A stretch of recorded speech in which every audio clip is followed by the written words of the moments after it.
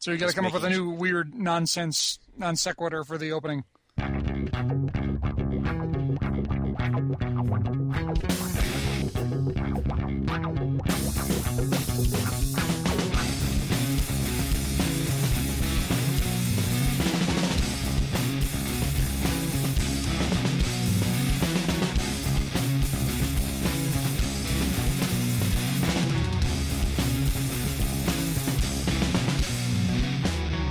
Hello, and welcome to I Thought They Smelled Bad on the Outside, a show where violence is not the answer, but it is the question. The answer being always and vigorously.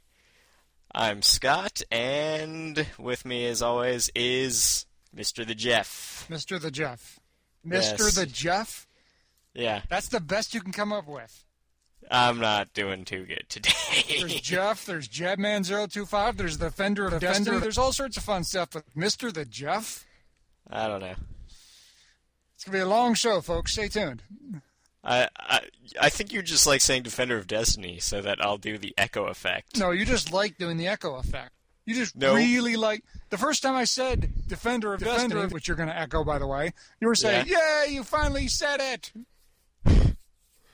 Yeah. That was sad, man. That was real sad. Well, I'm just so... It bugs me that on Gundam, that whenever they mention your name, they don't actually do it in post. They just have Neo say it very strange. Like, he wants it to echo. But then no one actually does the echo effect. No, I don't think it's the echo effect. It's more they're getting sick of me. Or at least Neo is. I'm sure Neo's getting sick of me. I know the rest of the guys love me, but... Yeah. Neo and I are at a verbal war, so it's all good. Okay, pick of the week. Pick of the week. I get to go first. You go first. I get a fun pick of the week. A great musical artist for our time, a true inspiration to me in my life, and truly one of the great legends of the industry, Mr. Weird Al Yankovic, has come out with a recent release called Alpocalypse.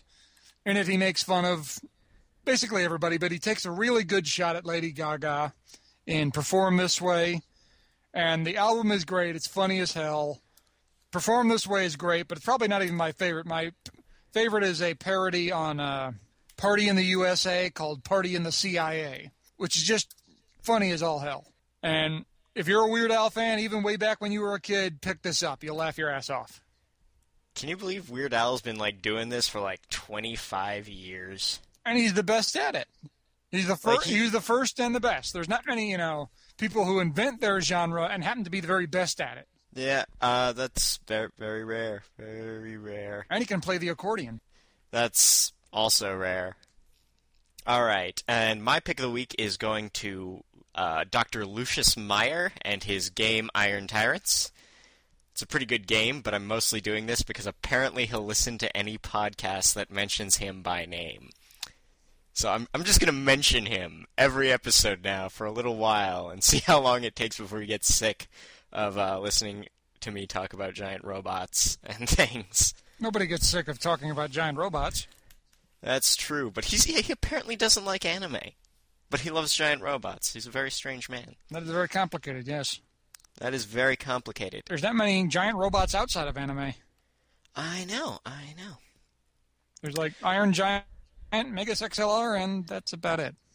Yeah, he's sort of he's about your age, where he's he's a fan of the Americanized Japanese robot cartoons, so he's big on Transformers and Robotech, but no love for the rest of it, and I find it very, very strange. Indeed. But yes, okay, one last article of business before we go on. Jeff, pick a number between 1 and 4. 3. All right, Mr. Twitter person Irregular Cog, you have won $10 for our Twitter contest last time. I will be poking you via some means about how you want to receive your $10. So go you. You're bribing people now, you know that. I am bribing people. Okay, just making sure. And that does, however, mean that the prize budget has been reset, and that in 3 months the next prize will be $5 again.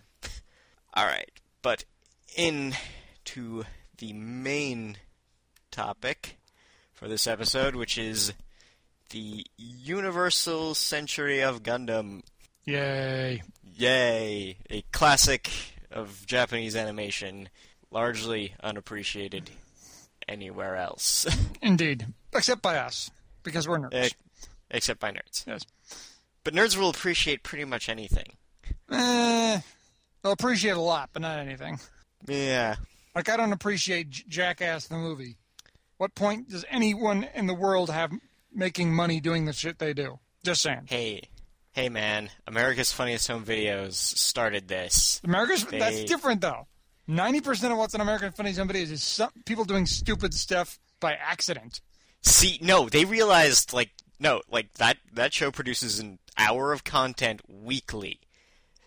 And that's based on crowdsourcing accidents on video. Imagine what they could do if they just had people doing stupid stuff on purpose. Enter Jackass. Just saying, the whole humor of America's Funniest Home Videos is it's accidental. We can laugh at that. Oh, people stage tons of shit for that show. I'm sure they do, but I'm sorry, I'm just not interested in some idiot shoving his head up something's butt. Never mind, I'm not going there. Something about an elephant, but it's not pleasant. But moving on. Indeed. Okay. I just went on a little oddball rant there, didn't I? A little bit. Okay, then. Starting with UC. Right. Yeah. Universal Century. Shall we start at the beginning? Yes. Okay, we're going to go to 0079 instead of 00. Mobile Suit Gundam, the original. I'm going to go ahead and say one thing right out of the gates. Truthfully, I don't think the series, the original TV series, is that good. It's not bad, but it's not that good. The story's convoluted. The animation at times is pretty bad. And a lot of needs more salt episodes. Lots of salt. We always need salt. The world will end without salt. And some of the plot points don't make a whole lot of sense. And the show just doesn't have any good rhythm or flow to it. Now, the movies, the compilation movies, that is where they got everything right. They ironed out all the problems they had with the original series. The story flows a whole lot much better. The whole new type thing actually makes sense from the get-go. And they don't need as much salt. They still need some, mind you. I mean, the white base can't run without some salt, but doesn't need all of it. I think, well, the entire history of Gundam can generally be summed up, be described as a really odd tug-of-war between the directors and Sunrise and Bandai, where, you know, the corporate types just want to sell toys, and then you have these creative types who really want to tell a story. And sometimes the compromise works, and sometimes it doesn't. And I think the series, the first series, definitely crumples under a lot of pressure, particularly because it was trying things that were very new and different. The financial side of things definitely didn't back or fully understand what they were doing. So when they did get the budget to recut it as a movie a year later, they really just got a lot more freedom to do it because because at that point they've already made their money selling toys, and they can really just be creative as they like. So you see a lot of the odder, more out-of-place elements just sort of get completely caught out. They smooth out the story, really build up the characters much better, introduce some concepts earlier, and it all really flows together quite well. Like, as much as people complain about authors coming back to redo their works over and over, like say Mr. George Lucas, sometimes it does, improvement does come out of that. Oh yeah, I always look at Mobile Suit Gundam the series as the rough draft.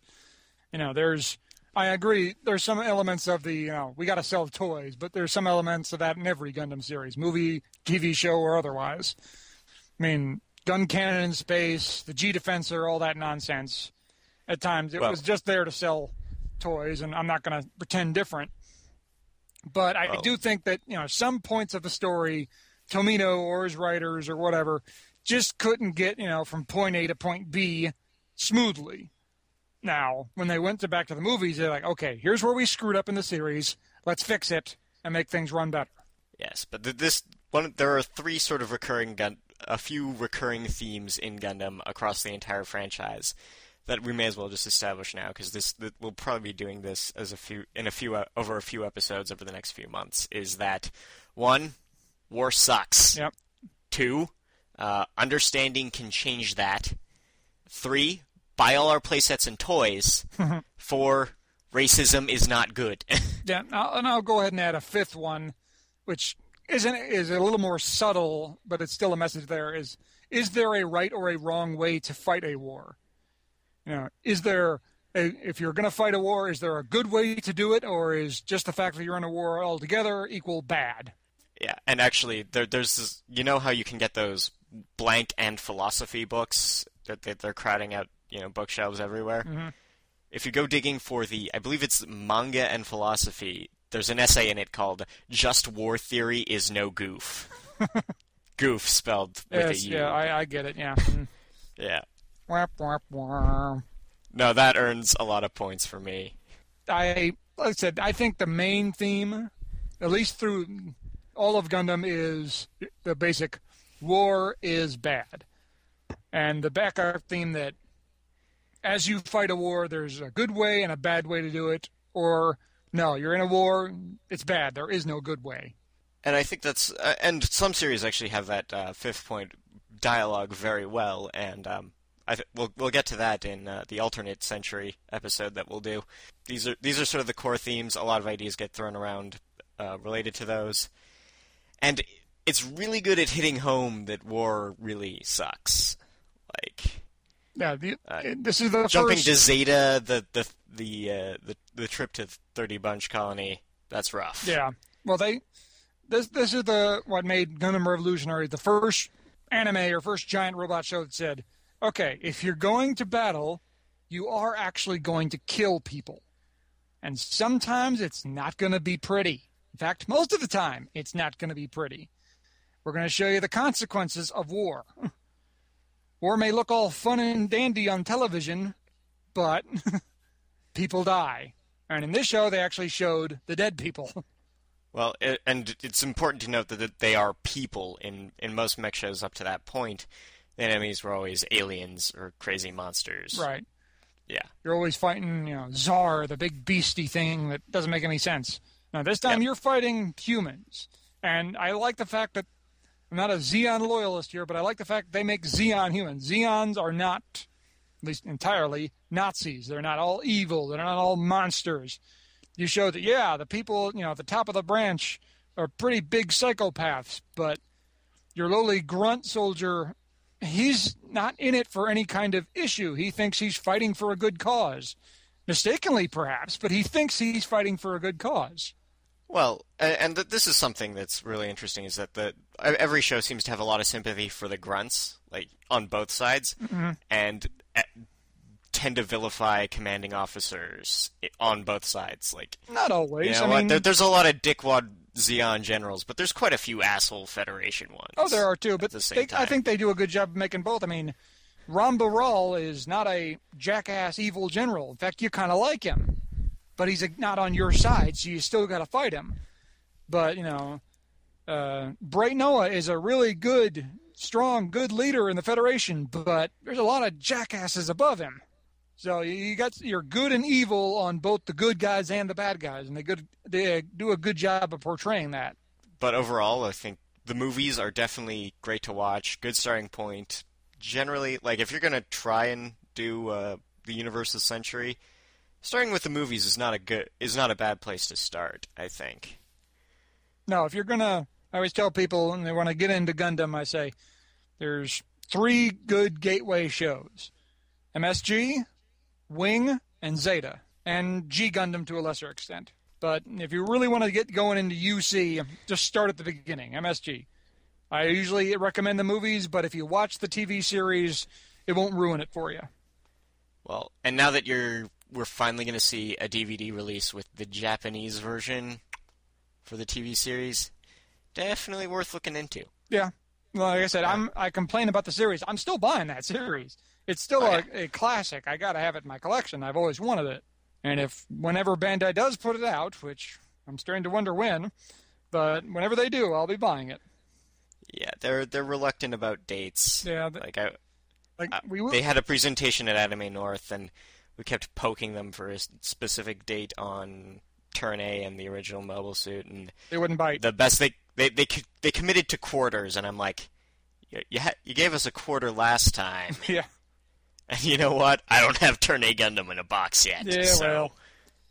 you can never, until they give you a date, it doesn't mean anything. And even if they give you a date, all that means is it's going to come out. It's probably going to be 6 weeks later. 3 or 4 months of that date. Because I can't tell you how many times with Bandai I've pre-ordered something, and then 2 weeks before it's supposed to come out, I get an email saying, your item has been delayed 2 months or 1 month or something. So I don't believe I'm actually going to get it till it ships. Okay. It's in my hands, I'll believe. Yeah. Moving from MSG to Space Nazis. Space Nazis! Mobile Suit Gundam Igloo, which is always I thought was a really strange name.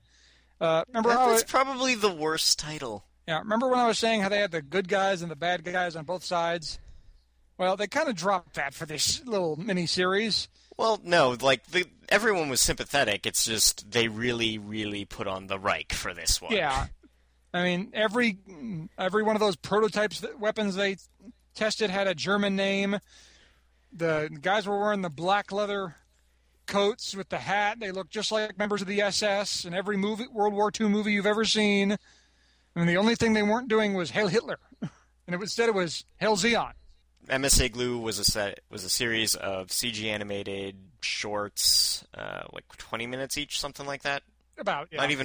Not even like a full TV episode length. Just detailing a Xeon for the first 2 series, a Xeon weapons testing vessel, and it fell into formula very fast, where it was like, oh, here's the machine, here's the last of the cowboys type operator for the machine. Oh, look, he's died tragically. And the machine. Let's play the somber trumpet sounds to close out the episode. Yeah. Yep. Well, the only good part about my favorite episode of Igloo was the only one where Char showed up, or at least his Zaku did, when they were firing that giant cannon that took like a half hour to fire, and they were actually able to destroy, one battleship. It took them like 20 minutes, and then Char went in and took out 8 in about 10 minutes. Well, he's Char. Yeah, well, he's Char. I mean, still. And that pretty much said, okay, all your weapons testing here, unless it's got Mobile Suit behind the name, don't even bother. Animation-wise, the action sequences are really great, but anything where the characters emote looks really awkward. Yeah, they look like mannequins. Very Uncanny Valley for the most part. Then you notice that 90% of the people never blink? They don't blink. It's creepy. It's really creepy. I mean, they just stare off into oblivion for eternity. It's a little creepy. Speaking of creepy, is when we go into they have 2 series of Xeon, and then they have a series of focusing on the Federation and kind of their weapons testing and their grunts on the ground. And apparently Death herself shows up. I didn't know Death was a woman, but apparently I was wrong, because she shows up and appears to everyone who's about to die in that damn thing. Yep. Which is a little weird for a Gundam series, even if it is, a tiny little, 15-minute episode series with about, 6 episodes? No, it was only 3. There was only 3 for that one? Yeah, you had Rocket Guy, you had Tank Guy, and then Gun Tank Girl. Yeah, which I'll admit the gun tank she piloted was pretty kick-ass, but... I actually really liked the plot of that 3rd episode. I kind of wish that they had broken the formula and done like a little 3-part arc surrounding just fleshing around out her. that I whole would have been story. interested. That would have been solid. Because that was the best of the 3 episodes by far. But, the Ghost of Death was just really weird for that series. Shall we move on to the next weird part of the series, or the next weird series? I don't think War in the Pocket was all that weird. Young Asian Boys. It's just depressing. It's depressing, but it's weird. Well, watch it at Christmas. If you haven't seen it, watch it at Christmas. I've seen it, but do you really... I mean, it creeps me out how much fun Bernie is having with that kid. He's smiling a little too much. You know what I mean? I mean, his friends have just died. He's marooned on a colony. That he knows is about to get nuked. He knows about to get nuked. He's facing certain death, and he's all happy and smiley. It's a little creepy. And then he gets turned into Hamburger in the coolest and most horrifying death sequence I've ever seen. Oh, yeah. A machine gun to the cockpit. I mean, wow. With bullets the size of baseballs. No, War in the Pocket is probably my favorite entry in the entire Universal Century. Really? When I'm trying to convince people to watch it, I usually throw this at them because it's only 6 episodes and you can go through it fast.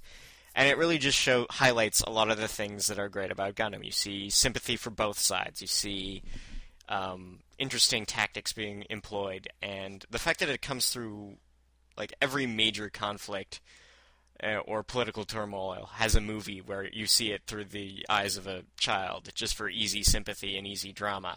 And here, like up to episode 5, you've got sort of that movie. And you think in episode 5, when he sees that all his Xeon Spec Ops buddies, except for one, dies in a horrible failed raid attempt, you think that's where this new movie normally cuts. Then it goes that one step farther, where he gets to watch his 2 friends beat the crap out of each other over nothing. Right. That was that's the great real dramatic salt irony. in the wound. It is like, okay, at least they're fighting for something. One's trying to stop the place from getting nuked. The other's trying to defend, her friends from this evil Zaku. In reality, there's no reason for them to fight. The nuke has been stopped. It's over. It's done with. And the kid's trying to stop him, and then, nope, hamburgers. Yeah, and Bernie becomes a burger to be eaten by Bright later. Yeah. But the worst part for me is, I will say that kind of did get me. I really felt sorry for the kid, considering he's not a kid. He's not even real. He's a cartoon. He does a good job. When he's back at his school opening, and, he's just kind of in shock for those next, week or so after everything's over with. And then he's back at his school opening, and they're playing the music, and it just kind of all hits him at once. He realizes everything that's just happened to him. Before, he wanted to be he wanted to fight Zaku's. He wanted to be in the war. He wanted to do all this. And then he got a nice, good close-up look at war. And he's had enough of that crap. Very depressing, but very good. Yep. Terrible music, though. Yeah, I can never listen to that opening sequence again. That never made any damn sense. Well, even, the rest of it is just a lot of, 80s synth-poppy stuff that, there's not a track on it that is really outstanding. Mm-hmm. Okay.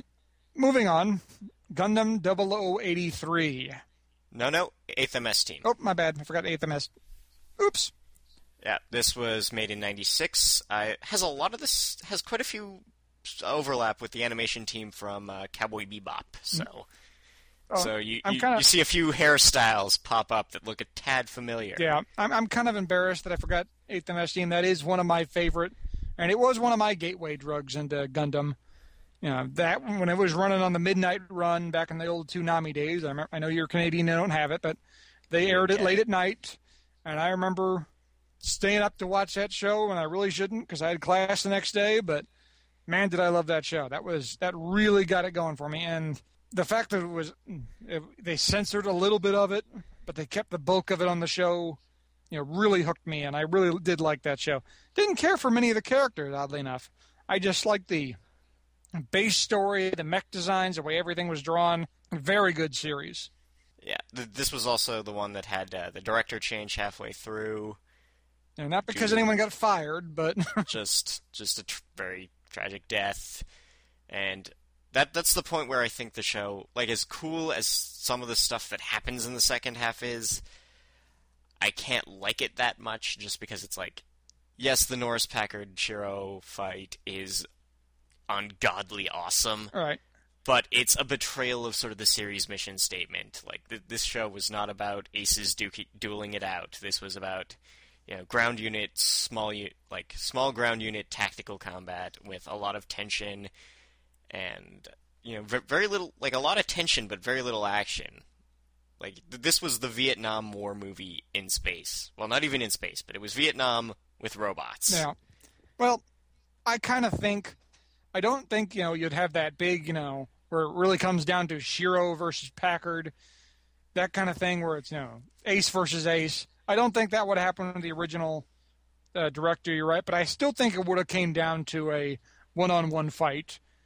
Maybe with, less action, more tension, more, sneaking and stealth and kind of a war. But I guess we'll really never know. I'm perfectly happy with the way it ended. I think he tried to keep that stealth aspect right up till the end as much as he could. Well, and even then, it's not like this fight wins decides who wins the war. Like, the objectives are very lopsided because Norris Packard's just trying to take out the tanks, Right. and Shiro's just trying to keep everyone alive. And it's nice to see sort of a lopsided objective where it's not total party kill for both sides. Right. And can I just say, Norris Packard, one of the all-time great badasses in any Gundam series. The way he went out there fighting in his goof, the battle he fought, and the way he won it after getting chopped in half was damn awesome. Yeah, that was damn awesome. But yeah, I want to say that 8th MS Team is the best 11-episode show produced by Gundam. Yeah, I'll go one step further. Best 11-episode show of any anime series I've ever seen. Granted, there ain't that many 11-episode shows, but still. Yeah, bear in mind that technically this show has 12. Yeah, but that... The last one's so bad. The last one... I remember they didn't show that episode when they ran it in Toonami here in the States. And everyone was upset. And everyone was all, what, there's a 12th episode? I got to see this 12th episode. And I remember as soon as I bought the DVDs, I was like, I get to see the 12th episode. This is going to be so great. And I watched it like, oh, that's why they didn't show it. Oh. This has nothing to do with anything. There's no plot. There's no point. The only mildly interesting thing about that last episode is something maybe only I noticed, or maybe just I'm one of the few people who kind of picked up on it. I don't think anyone else has. Or maybe I'm just not that observant. I don't know. When they bury that person in the ground, one of the kids from the Flanagan? From the Flanagan, the one who gets, they mummify the person and they put him in the ground. If you watch that and you pause it, look at the body, look at the hair, it's for Murasame. At least I think it is. Now, is that a clone? Is that another 4? I don't know. Is that number 3? Maybe. Is that 3 Murasame? What is that? But the person that looks so friggin' similar to 4, I can't believe it's just coincidence. Unless they were just trying to mess with us, which is also possible. I would not be surprised if it was 2 or 3 Murasame. Because, we don't know. 4 says she had memories before this. Maybe she didn't, and that's how they controlled her. We don't know. Now, before I skip another series, 0083? 0083. Top Gundam? Top Gundam. Highway to the danger zone. Oh, come on. No one's going to sing it with me. Come on. Try it one more time. No Kenny Loggins. To the danger zone. Scott, you're not helping. No. Right. No Kenny Loggins. You're no fun. But, no. In all seriousness, this series I have a love-hate relationship with. I love the mech designs. I love the mech battles. But outside of Anavel Gato, I really can't stand anyone in that series. The only person that kind of redeems himself near the end is Ko, because he finally does man up when he gets the GPO-3, and he grows a pair, and he turns out to be a pretty good ace. But I would pay real money to shoot Nina Purpleton out of a cannon. Seriously. Well, the last scene where the screen goes blank and they see each other, when that screen goes blank, I fully imagine him just slapping her. Yeah. Well, it's always that... There's no hugs and tears. It's a slap. Yeah, I never can, make up my mind on Ko just because I don't know what happened there. I hated him throughout the first series, but he redeemed himself right at the end. And it's like, he was smiling when he saw his buddy, was it Josh? Keith, pardon me. When he saw his buddy Keith, he smiled and he waved. He was happy to see his friend. And then he saw Nina, and his face went to shock. Nina smiled. She's like, Ko, hi! Then the screen went blank. It all depends on the reaction. If Ko runs into her arms and kisses her, I hate his guts. He's a moron. If he comes up and goes, hey, remember me? You shot me, you bitch. Then I'm all for him. I appreciate this and what it does for plot, in that it does a really nice job of bridging the gap between the first series and Zeta, where you definitely get the feel where, oh, yep, so that's why the Federation's full of douchebags. Right. All the douchebags get promoted and become members of the Titans, and they do a very good job. I love the fact that, that you can see the inner workings within a Federation of Jamaikov and all the gang setting this up. Okay, let them get close. Let them get really close to actually doing this, and then we'll stop them, just to prove everyone, hey, you need us to do this. They could have stopped them months ahead of time. They could have crippled them well before they even came close to doing anything in Earth, near Earth orbit. But no, they let them get close just to scare the crap out of everybody. In fact, they had their own mole on the inside, making sure that they got close. Okay, let them get close, then run. Of course, she got a GPO-3 cannon to the chest, so that takes care of that. Mm-hmm. That's another great death right there. Cannon at super close range. Translation, your Gelgoog is at the end of the damn barrel. So that hurt for like a half a second, then she went splat. I like the gross killings. Yeah, you do. Anyway, what else was I saying? But outside of that, like I said, I love the mech designs. I love the battles they put out. The Dendrobium battle at the end was off the charts crazy, great. But like I said, pretty much all the characters I want to strangle at least one point. Gato isn't even perfect because at times Gato is just oblivious, doesn't make any sense of what he's doing. But most of the time, he's a pretty badass. This one also had two directors, but that was because someone did get fired. Right. And that might also be a problem where all of a sudden, romance love triangle that really doesn't make any sense. That made no sense. That was kind of one of those. I mean, the new director at least got things where you didn't hate every character. You started to like some of the guys, and you gave some more redeeming features. But that love triangle at the end came out of left field. I don't know what he was doing with that one. I'm sure if he had to go back, he would have just said, "Yeah, just get rid of that." I don't know where I was thinking with that one. I'm sure that made sense in his head at the time, but hindsight is always 20/20.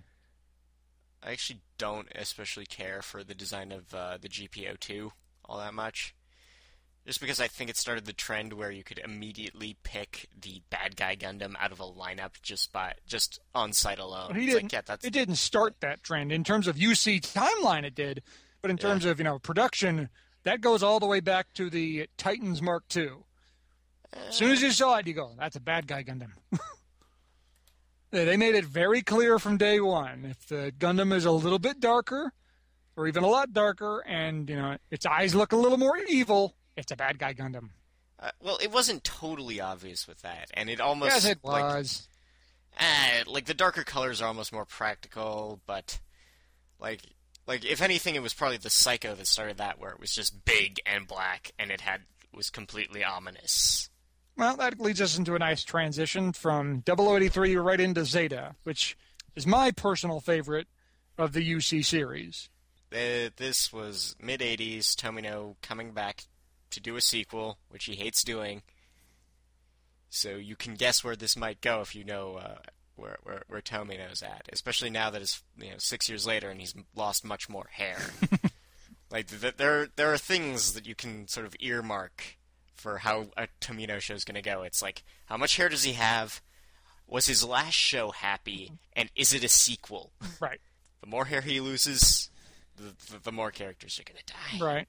But say what you want about Tomino, he knows how to write characters. Outside of a couple aberrations, I liked pretty much every character in that show. Well, he does quite a few characters really well, except when he tries to write people who've gone crazy.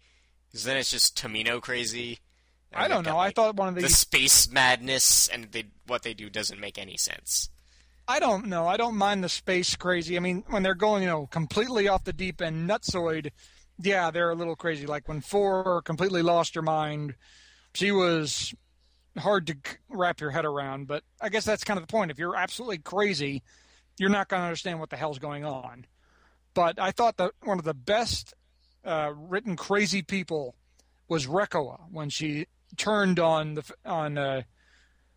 Team Camille and joined up with Paptimus Shirako, just because she is not quite crazy. She is, but she isn't. She's still a logical thinking human being. She knows right from wrong, but she knows what she wants. She wants to be treated differently than everyone treats her on the Argama. She doesn't like the way Char treats her. She doesn't like the way Camille treats her. She's looking to be treated a certain way. And Paptimus Shirako does that. He treats her whatever way she wants to be treated. Now, we are not privy to exactly what she wants to be treated like. And based on the way Shirako acts, it doesn't make any sense why she would want to be treated like that. But she is. She makes a decision. You know what? I know this probably isn't the right thing to do, but damn it, this is what I want to do. So screw you guys. I'm going to kill you all. She goes all Anakin Skywalker on them. She says, I'm not going to do what's right. I'm going to do what I want to do. And I thought that was one of the most brilliantly written characters in that show. From beginning to end, when you first meet her, you can tell that she believes she's doing the right thing, but she's not particularly happy. She isn't happy with what she's doing in her life. She'd rather be doing something else. She doesn't exactly know what, but she doesn't want to do this anymore. And when she finds Shiraka's like, oh, I can do this. It may not be the right thing, but at least I'm happier. Of course, she ends up dying too, so... Zeta has a great cast of characters, top to bottom. Does a really good job of bringing back characters from the first series in interesting ways that they're, some of them are doing what they've always done. Some have happily retired. Like, Kai becoming a reporter is a nice change. Reporter. He is a Char. Yeah. Yes. Terrible grammar. Yeah. Terrible grammar. He's not very good with the grammar, so apparently his editor's got a lot of work to do. But otherwise, he's good. Yeah. But yeah, Kai's the reporter. Amuro, I like the way they brought back Amuro. He isn't a conquering hero. He's pretty much a spineless wimp. He's a flight again. instructor. He's reverted back to his old self. He didn't, And I love the conversation that he and Char has. He asked Char, he goes, what did you come down here for, Char? And he goes, I came to laugh at you. He's like, this is really what you fell to.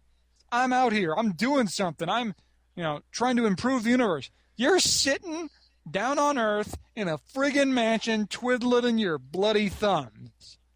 Really?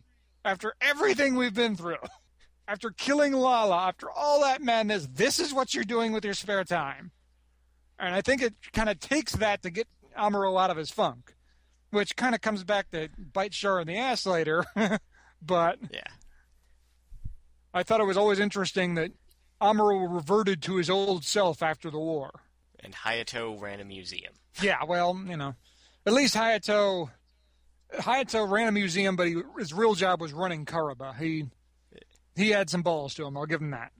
In terms of plot, I think it's a nice turnaround where you see the good guys from the last series, just sort of descend into tyranny, and it moves along at a quick pace. It does. It's got a nice, it's got like 4 or 5 or 6 arcs going at the same time, but it doesn't, it focuses on one at a time. It doesn't try and do too much with an episode. It'll say, okay, here's the arc between Camille and Jared. We're going to touch on that a little bit. We'll come back to it a few episodes down the line. Here's the arc between Camille and Four. Here's the arc between Char and Amuro, or Char and Camille. And they keep it hitting back and forth, and they keep it, they don't focus on it completely one per episode, but they keep all those plot points moving throughout the entire series. And action sequences is in this just got a nice bump up. I think my favorite thing ever is when Amuro rams that cargo plane into the Asimar. Yeah. Just because you get the little telepathic contact between him and Char. It's like, what are you doing? Just watch me. So I'll handle this, Char. And then even Amuro's like, wait, did I just say Char? Char's here? It's like, you just said it, didn't you, dumbass? So apparently, new types are able to understand each other really quickly. They're not able to understand their spatial awareness very well. They can understand Char is here, but they can't understand, wait, here? So new type powers, good, but not all you think of. They aren't Jedi. No, they're not Jedi. They are not Jedi. They're in Gundam X, but we won't touch on that, at least not yet. Not yet. But I love the ending on Zeta, except what followed the ending, but moving right into Double Zeta. No, I think we should just do the new translation movies now. You want to hit on the new translation movies? Yeah. The thing that bugged me about the new translation is the ending, to be quite honest. I mean, he didn't change much of the story at all. He just, updated some of the scenes. Your favorite scene where Amuro crashes that cargo plane is completely redone, and it looks 10 times better than it did before. And they do some great other action sequences with the Yakushiki and the Yo, and the final battle in the third movie at the base of the colony laser was amazing. But I saw no real reason to change the end. I mean, I think at this point he like Tomino, like some point in the late 90s, Tomino got on some meds. maybe, and but he's okay with seeing his characters be happy. I don't mind that. I mean, at the end of Double Zeta, he was happy. We saw him. He's good. It's okay. But I didn't see any reason to go back and mess with the continuity like he did, especially because it means nothing. It's like, okay, see? Camille didn't lose his mind. He's all right. It's fine. Now, this doesn't actually mean anything in the long-term continuity of Gundam, and this isn't canon or anything, but see? He's okay. My issue with New Translation is that it's only about half new animation. Yeah. And the character designs are so drastic. Like in the first movie where it's only like 70% or it's 70% old stuff, it's a serious whiplash. Yeah. And all of a sudden we go from this crisp, clean computer animation that looks super slick and, right on par with anything you've seen come out lately to 1970s and 80s stuff. Yeah, it's just really bad. And I don't know why they even started with, they even went back to the original material. Because, obviously the prediction that, this thing succeeded beyond anyone's wildest dreams. Right. But they had to know that you re-release Zeta Gundam on theaters, this is going to be a ridiculously top-grossing movie. Right. You could have just as easily gone back and redone the whole thing. Which was basically what they did with the third movie. Right. There was minimal old footage in the third movie. Yeah, they kept, you can tell as the series progressed, they got more and more new footage. I think that's where they really wanted to rework it. But like I said, the three-way dance between Hyakushiki, the O, and the Cubile at the base of the colony laser was some of the best mech battle I've seen in some time from UC. Yeah. Only to be surpassed by the stuff in Unicorn. Right. Yeah. But truthfully, I'll watch that. I mean, some of the Unicorn battles were great, but I dare say that three-way dance at the bottom of the colony laser might have been better than anything I've seen in Unicorn, but that's my opinion. But, okay. And we move from there to Double Zeta, where... Puru. I'm sorry, what? Where apparently Tomino's in his manic phase, right. And this one's actually interesting in that he flips phases twice over the course of a series, which is rare for Tomino. Right. It starts out all happy-go-lucky, goofy fun times, and then about halfway through it gets a little depressing, and that middle arc is amazing. Yeah. It's actually really good television. Right, the arc... But it's a struggle to get to it, and the payoff is lame. I wouldn't say that. The way I put it is, when Double Zeta is two sides, there are extreme opposites on Double Zeta. When Double Zeta is good, it is as good, if not better, than anything you get in Zeta. But when it's bad, it is really, really bad. There's no, this is, the one for the fanboys and the trolls. It's either great or it's horrible. There's not much middle ground. There's no, that episode was okay. It was either great or it sucked. It is slow starting. It pretty much destroys any sort of intimidation factor the one of the better baddies from Zeta had in what's his name? I know you're talking about the blonde, what's his face? Yazan, that's Yazan Gable. Yeah. At the end of it, he's icing everyone, he's icing fan favorite characters, being a major threat to Camille for half the show, and then in the third episode of Double Zeta, he's picking through garbage to eat and teaming up with a garbage merchant. Well, I don't mind that because at least they make sense of what happened to him.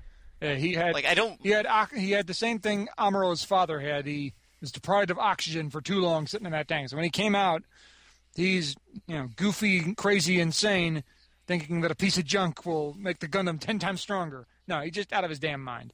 He just spent too much time in space with not enough oxygen. That'll do that to just about anybody. Yeah. But you're right. I didn't see the need to do that, but at least his descent into madness made some sense. As opposed to why Bright Noah has suddenly just said, you know what? Fuck it. I'm done. I don't give a shit. No. Do whatever the hell you please. I don't care like, anymore. The first episode starts with Bright with a chicken on his head. Right. And it gets worse for him from there. Right. And then and by the end of the series, he's just, I don't care anymore. Take like, the you know goddamn what? ship. Do Bisha, whatever you you're want. in charge. Here. Have fun. Here's the keys. I'm going home. Okay? Bye. And he pretty much just, gives the keys to the junkyard kids and says, "Go for it, guys. Do what you please. Do what you please. I'm out. Here's a Hyakashiki. Here's a Zeta. Here's a nice ship. Here's this new advanced prototype weapon, the Double Zeta. I'm going to give it to you guys. See you around." Yeah, I'm done. Yeah. But yeah, there's this middle arc where they're running around on Earth, and it's an amazing arc. It's well paced, and it really shows off the fact that these kids are not very good Right. at driving mobile suits. They're a good team, but they aren't very good as individuals. All right. When they're getting owned by 1 Year War era tech. Yeah. Well, you kind of get the sense they don't really know what they're doing. I mean, these are not aces piloting these things. They're amateurs piloting, weapons of mass destruction. So they really don't have a great idea what they're doing. They can pilot mobile suits, but they're not used to piloting mobile suits of this caliber or this tech. I think that one of my favorite parts of the entire series is when they find Camille on Earth, and you see Camille starting to work his way out of his, mind fuck, because he's able to help out Judo and help them straighten out. And the battle between the Psycho Mark II and Puru II versus Puru and Judo in the Double Zeta, while the colony is dropping around them on Ireland, was pretty damn impressive. I mean, they're literally fighting as hell is raining down upon them. That was a pretty cool fight. That was damn cool. And I wish they had gone into a Double Zeta New Translation movie trilogy, just to have that in Shiny Pants High Def. Right. Well, that and... Do we really need a new translation of Zeta? No, I thought it was fine. Did we need a new translation of Double Zeta? Hell yeah. Hell yeah. And especially if they got to do something closer to the original plan for the third arc of the series, where it was basically a longer version of Char's counterattack, right, until they're like, we're giving you a movie, write a new ending. Right. And we're like, I don't mind. All right. I really don't mind. A lot of people complain about the ending. I don't mind the ending to Zeta because the only complaint I have is I wish Haman Khan had not lived. gone out like a punt. Well, I don't mind her punt because she's figured it out right at the end. She's sitting there, she's putting the pieces together. Okay, she had the ball game won. It was over. I mean, she had the whole thing wrapped up. She had a deal with the Federation for a truce. She had the Xeon loyalist on her side because she got to, one last punch at the Feddies by dropping a collie on them. She had the last remaining Zabi in her back pocket as a puppet doing whatever she told her to do. She was one of the most powerful new types alive, and she had one of the most badass, dangerous weapons available in the Cubile. It's over. She's won. Ball game, wrap it up, over. And then low-rent Char, Glemmy Toto, has to go... Who spent the first half of the series as a joke villain. As a joke villain, goes ahead and goes old coup d'etat on it and screws everything up. She knows as soon as this is happening, she's sitting there looking out, and you can tell she's figured it out. It's like, okay, even if we beat back Glemmy's forces, the Feddies are going to take this opportunity to kill us both, which she's right on. She goes, we're screwed. I had it won. I had the whole damn thing won and over with, and we're screwed. So she basically just says, you know what? Fuck it. I'm going out there. I'm taking my Cubile. I'm going to try and kill Judo. I'm going out there to die. If I'm going to go down, I'm taking him with me. She fails to do that, but in the end she just goes, okay, fine, I give up. Because I can understand her point of view. She had the whole damn thing won, and then Glemmy had to screw it up. Something about the mech designs, and just to talk about the mech designs, is you spend a lot of time looking at the same few, and then in the last arc you get a bunch of new ones thrown at you, and none of them gets used really well. Right. Like I've got a high grade. You see the unicorn version of the Dryson sitting waiting to be built. And I'm like, this is the coolest thing ever. And then I find out it's from Double Zeta, and I'm like, where was that in Double Zeta? Yeah, it showed up for like 2.5 episodes and it was barely used. Yeah, like the same thing with like the Zaku Mark III and a few of the other ones you saw towards the end. They got shoved aside pretty fast for mass-produced Cubelates. Right. Which I actually thought was pretty cool when you saw a Cubelate army show up. Problem is, they didn't actually get used that much. I mean, you saw them show up, they launched into battle, and that was about it. Yeah. It was like, mass-produced Cubelates, holy crap! This is going to be awesome! And then you see them fly away, and I'm like, where are you going? No. Well, why are we not following them? Why are we not seeing this awesome thing happen? Right. There's surely something awesome happening with the Cubelate army, but apparently we're not going to get to see it because we're not cool enough. No. But the whole problem with Zeta is when it stays on its main plot, it's pretty good. The main Fetty versus Zeon, despite some of the weird villains they have to fight. But they go off on some very weird tangents. Do I need to mention Moon Moon? I think we need to explain Moon Moon because this You show can is not explain Moon available. Moon? Okay, this show's not available to Americans, really. So, Sort of. Like you can find it, but you gotta look. Yeah. So there's a couple episodes of Double Zeta where they end up on a random space colony called Moon Moon, and it suddenly turns into one of the bad episodes of Star Trek: The Original Series. I was going to go with the Ewoks from Star Wars Return of the Jedi, but whatever. These guys have crazy, weird religious beliefs and funny hats, and for some reason, both sides have to make a deal with them. That's the thing I never understood. Why are we even talking to these people? Like, I think I know the Argama needed to resupply. Like, there are plenty other colonies with normal, sane people you can talk to. The Argama needed to resupply, and I think the Neo Zeon guys were just like, we want to fuck you over. Right. Well, And then Beach and Mondo launched Zany Scheme number 17 in the middle of it. Right. That was the other thing, is that for the first half of the show, Beach and Mondo were always trying to sell out their friends for money. Right. They was trying to grab... And they kept them around. Right, that's the thing I never understood about those two idiots, is they kept trying to sell the Gundams for scrap. They kept trying to, sell them out to the Zeon. They kept trying to... It's like, at some point, wouldn't you just kick them off the goddamn ship? Why did these guys not get airlocked? Right, or just shoot them. I'm sorry, after your friend betrays you for the fourth time, he's not your friend anymore. And this is where, like, I had good ideas for if I ever learned how to edit video and do Gundam Double Zeta Abridged. I think they would have... I think they were going to be this weird Pinky in the Brain sort of Fred Flintstone thing where they'd always have crazy get-rich-quick schemes that go bad. Gee, Mondo, what are we going to do tonight? And all their scenes would be have bad sitcom laugh track type stuff backing it when nothing else did. Bijou and Mondo have to have their own theme song, though. Like it would have been this weird thing where they talked like Bill and Ted, but everything they did was pulled out of Honeymooners. Somehow I don't have trouble imagining them talking like Bill and Ted. I'm not entirely sure why. Because if you ever played Gundam Dynasty Warriors, Micha kind of sounds like Bill. Yeah. I mean, I just want to hear him say, "Dude, totally. Be excellent to each other. Wild stallions!" Sorry. I can't believe they're getting it. There's a third movie, man. Excuse me? They're doing a third Bill and Ted movie. With or without Keanu Reeves? I believe the script is written. Keanu wants to. Alex Winters is all on board because he doesn't do anything. I was going to say, what else does Alex Winters have to do? Be like, yeah, sure. I don't think they're calling him back for the remake of Lost Boys. Oh, Lord. Again, do we need to go back there?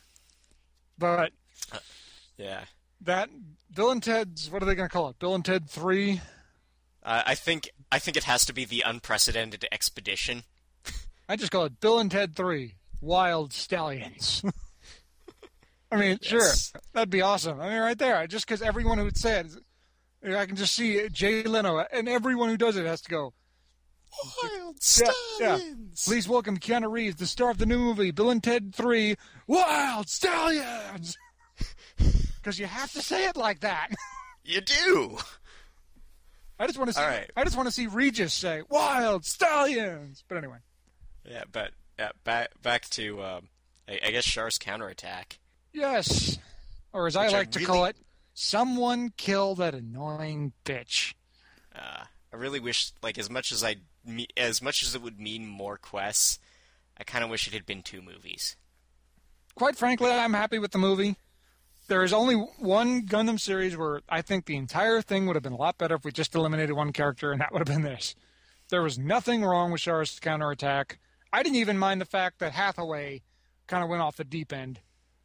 Because I kind of never thought he was that bright to begin with. You know, he wasn't annoying. It was just, you kind of looked at him and he went, yeah, this kid ain't going to go far. Well, he's got that second-gen white base stigma. Like, he's just cats all over again. Right. Like, any child who came off the white base just does not do well. Right. Which kind of makes sense. If you were on a warship that nearly got blown up a dozen times, you'd have issues. Yeah. And boy, does he got issues. But like I said, Quest, just every moment she was on screen, I wanted her to get off it. Yeah. Nothing redeemable about the character. At least, going back to Nina Purpleton, at least there were some redeeming qualities to her character. I can understand why she existed in the plot. Quest made no sense. I don't know why she was there or what point she made in the long run anyway. Other than she was obsessed with new types. Mm-hmm. Like, you can find someone else to be obsessed with new types, and they don't have to be in the movie this long. Well, and the other thing, well, my complaint is, like, you say there's one character that needs to be removed. I think there's one that needs to be added to this movie. Camille? Sayla. Sayla, I was going to say Camille. Camille, yeah, well, did you know what the plan was for Char's right-hand man? The original plan? Do I dare ask? Cyborg Camille. Cyborg Camille. Yeah. Like, I've heard rumors about something about Cyborg Camille. I didn't know it was from Char's counterattack. Yeah, he was going to be he was going to be like that one guy who also kind of had a thing for quests. Like, that guy would have been Cyborg Camille. Yeah, that would have, no. See, I don't think you need, I think you're right, you needed Sayla to show up. You know, Sayla's a big deal in the first series, and I can't see Char doing anything that big without her being involved, without her stepping up. Yeah. That's just, at least in Zeta and Double Zeta, she makes appearances. You know, she's out there, you know, monitoring the situation. Char's counterattack, you never even get a glimpse of her. I would have been perfectly happy with both Sayla and Camille if you both got a shot of them, you know, looking up at the stars, seeing the colony, or seeing the asteroid coming towards them, Axis. Just them going, okay, here we go. Well, just so that you know that they're monitoring the situation. And this is the other thing, is that they spend a lot of time with Mirai and Shaman, and no time really getting any of the other characters' perspective on things. Right. And that bothers me, is that, like, the Mirai plot doesn't really go too many places. And you could just as easily show these same... Like, it's mostly there to give a civilian perspective on what's going up in space. And you could just as easily hit these same points while also showing these new what the characters are up to. Mm-hmm. Like, you could have news anchorman Kai being Mr. Exposition for a bit. Yeah. Just so you could be like, oh, so Kai's front in CNN now. Yeah, Kai's on NBC doing the live reporting. As you look above us, you can see a giant asteroid hurtling to kill us all. Stay tuned for updates. We're doomed. So it's time to grab a lawn chair and a beer, folks. It's going to be a long day. Actually, no, it's not. It's going to be a very short one, so hang on. It's going to be...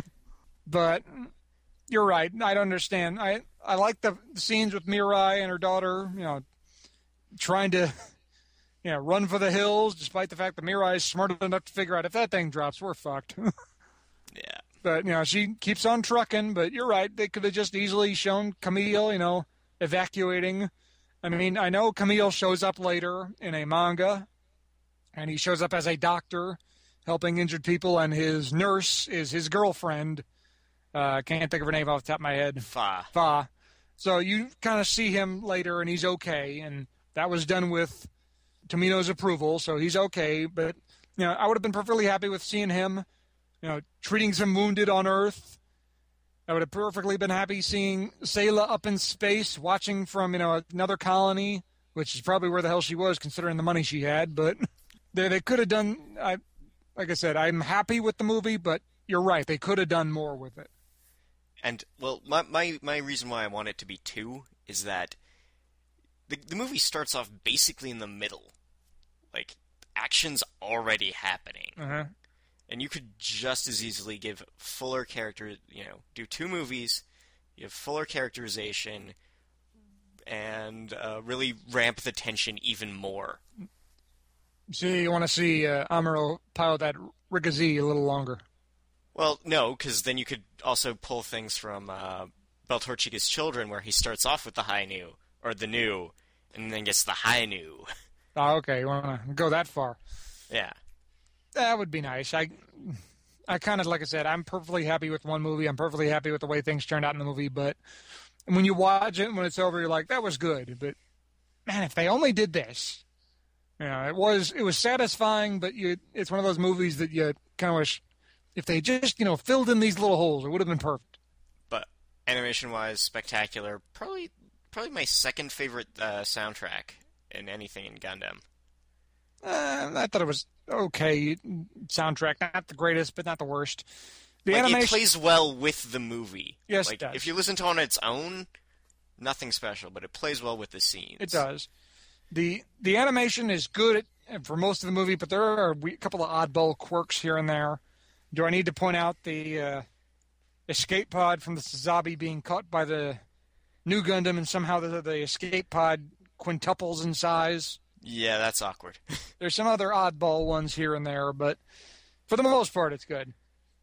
But can I go a little fanboy on us here? Sure. Can I explain that Char and Amuro are actually dead? Yeah, they're dead. They're dead. They're dead in They're dead in the exact same sense that Lala is dead. She's a force ghost. A new type ghost, and that they keep their consciousness, but they're no longer alive. They both got transported out or transferred out through the psycho frame that was in both their suits. That's what happened. They're dead. They're dead for realsies. Yeah, they're not coming back. They're dead. Now, you might hear, I wouldn't be shocked at all if we do another UC show, 10, 15 years down the line, if you see, a Char or a Amuro ghost come to help them, the way at the end of Double Zeta when all the ghosts pop up out of nowhere to fight Haman. I wouldn't be surprised at that at all if you see, Amuro, go all Darth Vader on and say, speak to a pilot and say, you can do this, or something corny like that. But them coming back and piloting a suit in the UC, no, not happening. They're dead. They're dead. They're dead. Not 6 feet under dead. They're dead as in burned up in the atmosphere dead, but whatever. They are particulate matter. Indeed. All right, so next up would have been F91. F91, I think pretty much everyone agrees, would have been better as a series. Yeah, when you watch that movie, you're like, man, I'd really like to watch this series. It feels like a clip show. It does. It feels like a cheap there are big compilation things that happen. It's like, this would matter more if I'd seen this character build up over 7 episodes. Right. Yes. And it's very telling that basically he revisits most of these same ideas in Victory. You only do that when you're not satisfied with the first work. Right. Well, I like Seabook. He is one of my favorite pilots, but you're right. It's kind of like when you watch the movie, you're like, I'd really like to see the series this movie is, taken from. And you find out there is no series. This was a canceled series that they gobbled together whatever they could to finish it off and make at least something out of this. Which always makes me wonder, why did they cancel the series? Well, I think, Char's Counterattack made major money. Mm-hmm. And they were like, that thing you're working on, could you maybe make that a movie? And at this point, they've got 13 episodes fully scripted, and all the mech designs laid out, basically. So they can't totally start from scratch just to do a feature story. So they take their lemons, and rather than make combustible lemons and burn down their house, they make the lemonade. And it seems that they only got the lemonade and not the sugar, or the lemons and not the sugar. So it doesn't totally work out as juice. That was a very complex and really strange metaphor you used there, Scott. Yes. And I sensed a Portal reference in there, too, somewhere. Yes. Burn your friggin' house down! All right, anyway. But, yeah, F91 was one of those... I'm perfectly happy with this movie, but other than that, I'd really like to see the TV series that never got made. That I like the F91. I like most of the mech designs. The crossbone Vanguard angle was pretty cool. You kind of see, okay, the Zeons are finally gone. They're not here no more. All you got now is a bunch of pirate terrorist, aristocrats trying to grab whatever power hole is left by the Zeon not being there anymore. I don't know how you establish an aristocracy in space in less than 20 years, but they managed it. I always kind of figured that the Crossbone Vanguard was, a few higher-ups from what was left of Zeon who said, okay, we're rich, we're powerful, let's, make ourselves the top dogs because we're all that's left. We're not going to call ourselves Zeon anymore because the Federation will hunt down and kill us. But if we call ourselves something else, maybe they'll leave us alone for a little while. And then they waited till they really stopped caring about space. Right, and then by the time, F91 rolls around, they're friggin', sitting on the back. I mean, they're doing interviews while they're on the beach, for God's sakes. Are you worried what's happening in the colonies? Get out of my sun, asshole. At this point, they've turned into the Earth government from Captain Harlock, where, Parliament stops for horse races. Right. It's like, we must debate on this issue that has happened in space. Tea time. Woo! Tea! 3 hours later. Now, back to the business at hand. So we must discuss... Ooh, the baseball game's on. Baseball! Ball game. 6 hours later. So, okay, now we must discuss... Closing time. Oh, see you tomorrow. All right, we'll table this for tomorrow. Which is kind of how the real government works today, but anyway. Yeah. And, that's kind of all you can say about it is it's pretty good, but you wish there was more. Right. And there kind of is. Kind of. Sort of. I think this will just lead us into Crossbone Gundam, where it's a manga series created by Tomino, illustrated by, someone. Someone. I can't remember. Tomino is the important part. Tomino and Kentucky are the only names you need to know about this series. Right. But, yeah, here we have, it's picking up where it left off. A lot of people think this was where the series was going to go, and I'm like, no. No, this was... There's no way this series would have gone that direction. I think this was what he came up with after the fact. Well, I think this was, if there was ever going to be a Season 2, if there was ever a Gundam Seed, Gundam Seed Destiny, if there was an F91 and F91 2, this was F91 2. They were going to do a Season 1, maybe, and he said, okay, if I did a Season 2, what would it be like? It'd be kind of like this. Yeah. Oh, illustrated by Yuichi Hasegawa.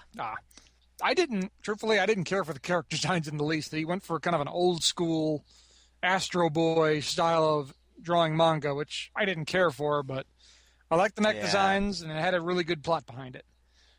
Plot's solid. Well, plot's okay.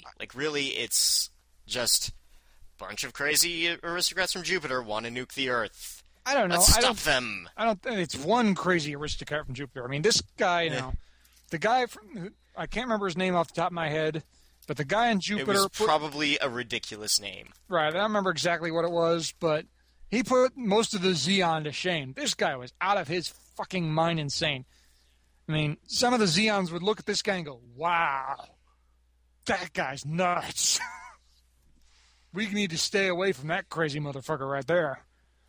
But I love the way they designed, the colonies around Jupiter and just how much it sucked to live there. They're doling out, water and rations and medicine, and people are literally in the hallways of these colonies begging for stuff. And not for money or for help. It's like, can you spare a cup of water, sir, please? I'm really friggin' thirsty, man. Help me out. And then there's like, I'm sorry, your next ration of water isn't until tomorrow.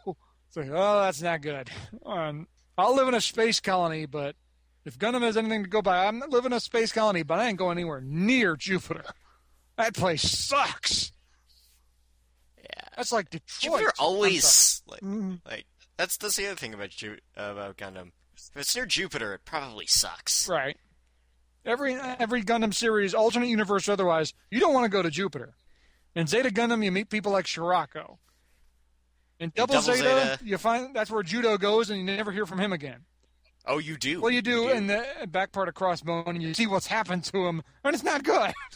Like, yeah, getting into that, they did 2 follow-up series. One is just a bunch of little short vignettes with crazy, weird adventures. See Gundam. Like, yeah, like the Ball Gundam and New Type Monkeys. The New Type Monkeys was strange and weird. New Type Monkeys were awesome. New Type Monkeys isn't as cool as New Type Dolphins from Gundam X, but I'll give you that. But no, the monkeys had Zakus with hands for feet. Okay, fine. New Type Monkeys is pretty damn awesome, but nothing beats the B Gundam. That was, especially because it made sense and it actually turned out to be canon. You know, that answered so many questions in the coolest and most ridiculous way possible. And it also was a spotlight on my favorite character from Crossbone, which was Old Guy. Yeah, the old crazy guy who said he was a new type, and damn it, he was. Another proof that proves another thing about new types. You can be a new type and still be a moron. Yeah. The guy was kind of mental, but he was like an 80-year-old grunt suit pilot who's just been like, I've fought every war ever. And he's still alive, so I'm still kicking butt. So, he may be crazy, he may not be that bright, but guess what? He's piloted a lot more battles than you have, and he's still kicking, so I can't argue too much with him. Yeah. And then after that we had Steel 7, or 7 of Steel, whichever way you want to translate it, which was 3 volumes, and it was the 7 Samurai in space with giant robots. Kind of, in a weird sort of way. Yeah. The story kind of gets a little, I don't know where the story goes all that well, the Steel 7. Just basically, the Jupiter Empire's someone loyal to Crazy Man is building a giant laser. Right. And they've got about 40 days to get to it. And they need to so Tobias like, I'm going to put together a team of the best mobile suit pilots ever. We're going to find this secret Federation project that has crazy fast engines, and we're going to go to Jupiter, and we're going to beat up this laser. So he recruits a couple of the most sympathetic bad guy from the first manga, Judo from Double Zeta, a couple of test pilots from SNRI, and I think he gets Now Kincaid back, and then they fly to Jupiter and stop this laser thing. Ah. Yeah, my knowledge of Steel 7, I'll admit, is lacking, and I know the basics of it. I know that Judo does show up in a completely trashed and barely even there anymore Double Zeta Gundam. And well, it's just got a peg leg and a bucket head. Yeah. Well, it doesn't even look like a Gundam. You don't even know it's the Double Zeta until the bucket comes off and there's the Double Zeta's head underneath. It's like, oh, basically, that like he tried to make the Double Zeta. Like he tried to make a full armor version of it out of trash parts. Right. And it didn't totally work out for him. Right. He welded a whole bunch of dumpsters on the Double Zeta, and, well, it didn't work, so he had to cut some of it off. And then at some point he just said, wow, I've really overdone this, haven't I? Okay, I'm done. It was mostly just an excuse to show off how cool the X1 custom was. Right. Yes, it was customed twice. The full cloth X1 with super crazy engines is like, I like the Crossbone full cloth, but it was kind of like, do we really need to do this? I'm happy with the original Crossbone. I kind of was pissed off that the X3 got trashed because I love the X3, but wasn't that impressed with it. Like, again, this is a series that gets a lot of praise from American-based Gundam fans, mostly because they can't have it. Right. And the mech designs are really cool. Well, if they announced, or right in the middle of Gundam Rage, if we had actually got, Crossbone Gundam announced as an anime, I would have been really happy, but I would have been like, oh, thank the Lord!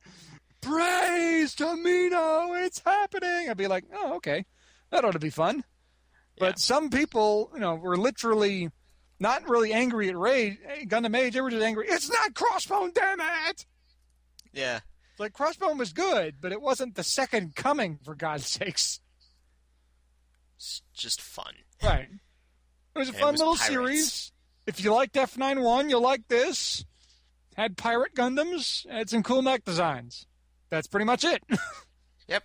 Okay, and then we move into Victory, which was Can I go ahead and say it? Tomino's. Yeah. My least favorite UC series. In fact, I'm going to go ahead and say it. My least favorite Gundam series. I really hated Victory.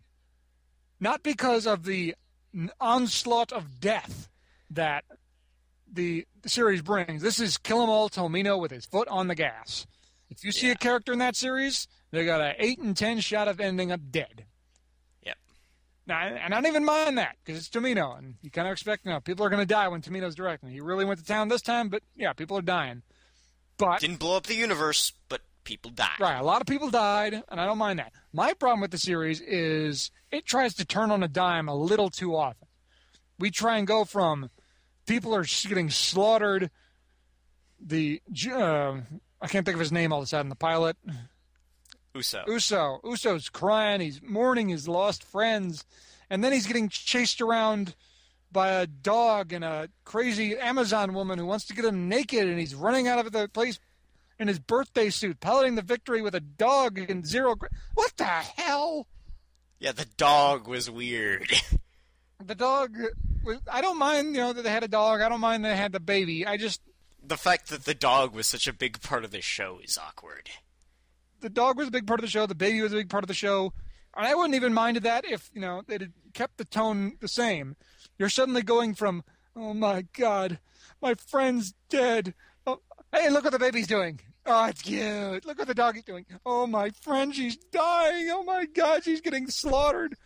And then that was that poor member of the Shrike team who got impaled on the damn launch ramp, for God's sakes. Oh, yeah. She's holding up the launch ramp, and then she gets, a lance through the damn cockpit. Like, holy crap, that's a bad way to go.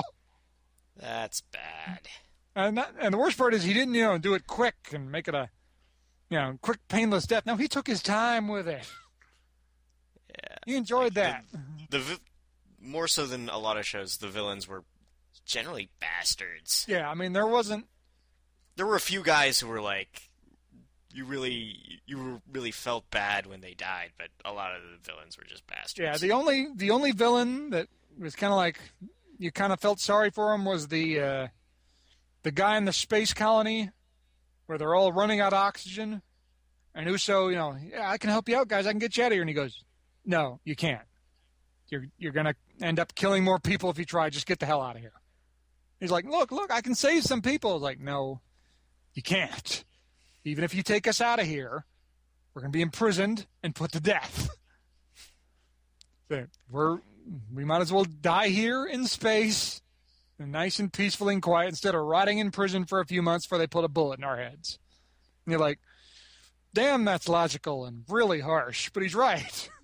No, there was another guy who was just like, who had picked out he met him on Earth, and he picked out a spot where he was going to build a cabin for his family once the war was over and they'd settled on planet. Yeah.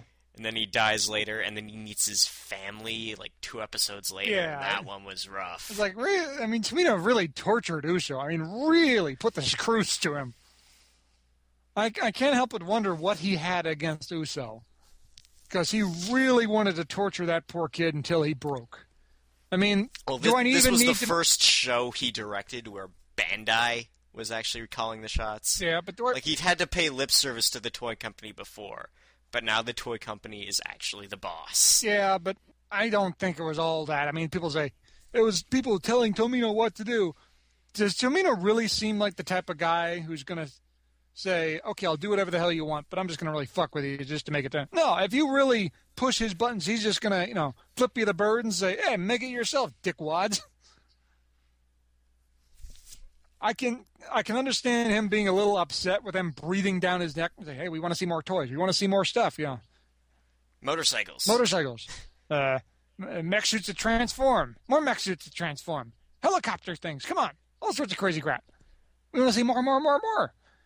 What do you mean you want to do that? What do you mean you don't want to show the biggest toy they launch of the year in the 4th episode? Yeah, we need to see it right out of the gate, damn it. And I actually kind of like that forced the flip from fourth episode to first, because that's actually a nice little storytelling thing. Because a lot of Gundam shows start slow, and it kicks you to the action, and then bumps you back 3 episodes and lets you really catch up to what's going on. Yeah, Like that came out better for it. I don't know if it came out better, but I understand where they were going with it. It's like, okay, here's the action. Here's what you came here to see. Now, 3 days earlier, here's how we got there. Yeah.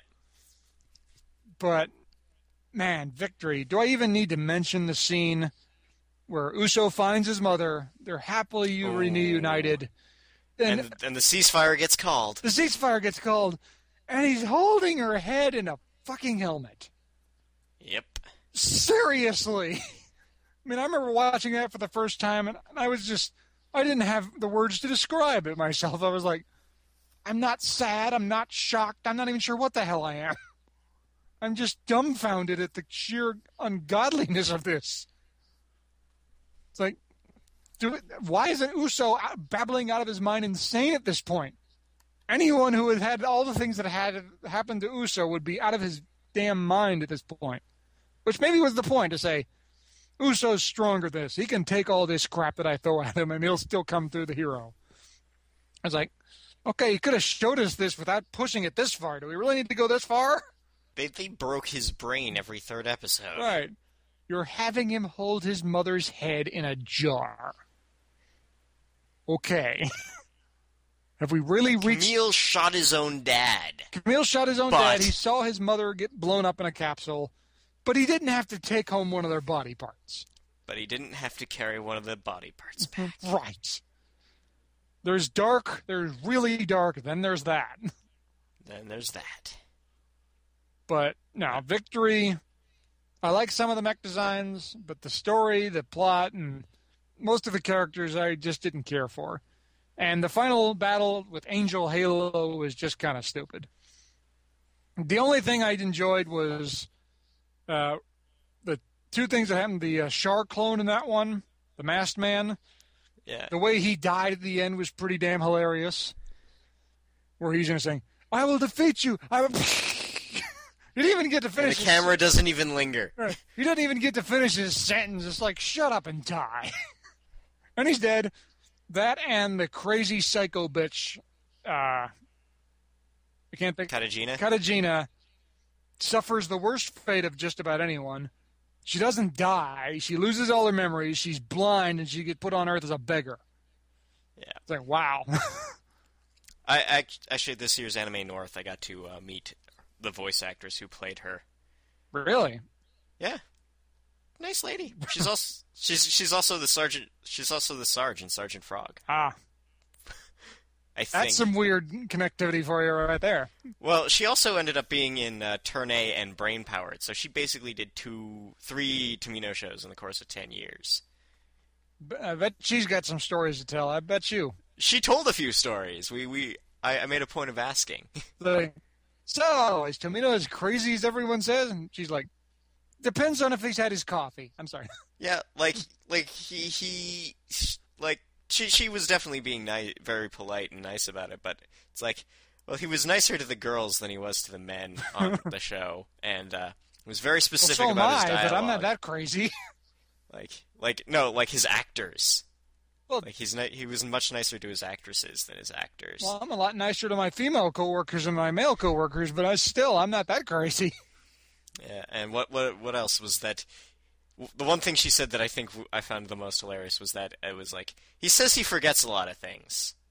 I think he might be lying about that. Well, I remember the line when Tomino was at the New York Anime Festival. Someone asked him, do you remember why you didn't have Sayla show up in Char's Counterattack or show up more in different shows? It's like, do you have any idea? Do you remember exactly what you were thinking when not including her? And he goes, truthfully, I don't remember why I didn't have Sayla in there. Probably would have been better if she was, but I didn't. I don't remember. So like, seriously? And he goes, no. Translation, I have a reason for not having her in there. It's my own personal reason, and it's none of your damn business. Shut the hell up. Although, speaking of Tomino stories, I love the one that came out of, someone did, some doujin of Sayla, and He got upset that the nipples were wrong. That's what he's upset about? Yeah, not that there's porn out there. It's like, nope, her nipples are pink. Like, damn it, man. Don't you know Sayla?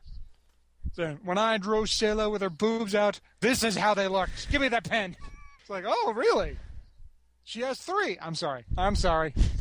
But, no, Tomino, he's a great storyteller, but at times he wanders off into oblivion, and I think he does it intentionally. Some writers, some directors, they'll stray off their path, and someone's got to say, hey, pal, get back on track. And he's like, oh, I'm sorry, and he ends up back on track. Tomino's like, Tomino, you got to get back on track. Fuck you, I like it out here. I like it out here. I'm off the beaten path. I don't know where I'm going, I don't know what I'm doing, but I like it. Moon. Tiger Bomb. Sounds cool in my head. Puts it on the script. Dude, this doesn't make any... Shut up, it's cool. Why? Because I'm Tomino. Look at my bald head. You see the shine? That's the shine of awesome. Yeah, that's pretty much the whole Universal Century. There was this live-action movie we pretended didn't happen. Didn't happen. Yeah, and then Unicorn. But, oh, wait, we're not talking about Unicorn. We're going to save that. Unicorn we're going to save for another show where we'll also talk about the 00 movie. Aliens. But anyway. But perhaps later we will talk about a certain show I'm kind of linked to. Maybe in the future? Yes. In the future. What show could it be? I wonder. It's a mystery. Indeed. Well, and on that note, I think we're just going to call this a night, and we'll catch you next time. Later. Oh, so that's what her nipples look like. I thought they smelled bad on the outside. I thought they smelled bad on the outside. Released under a Creative Commons license. Check out our website at sbopodcast.blogspot.com. Check us out on Twitter at sbopodcast, or our Facebook page at I Thought They Smelled Bad on the Outside. Or kick me an email at sbopodcast@gmail.com.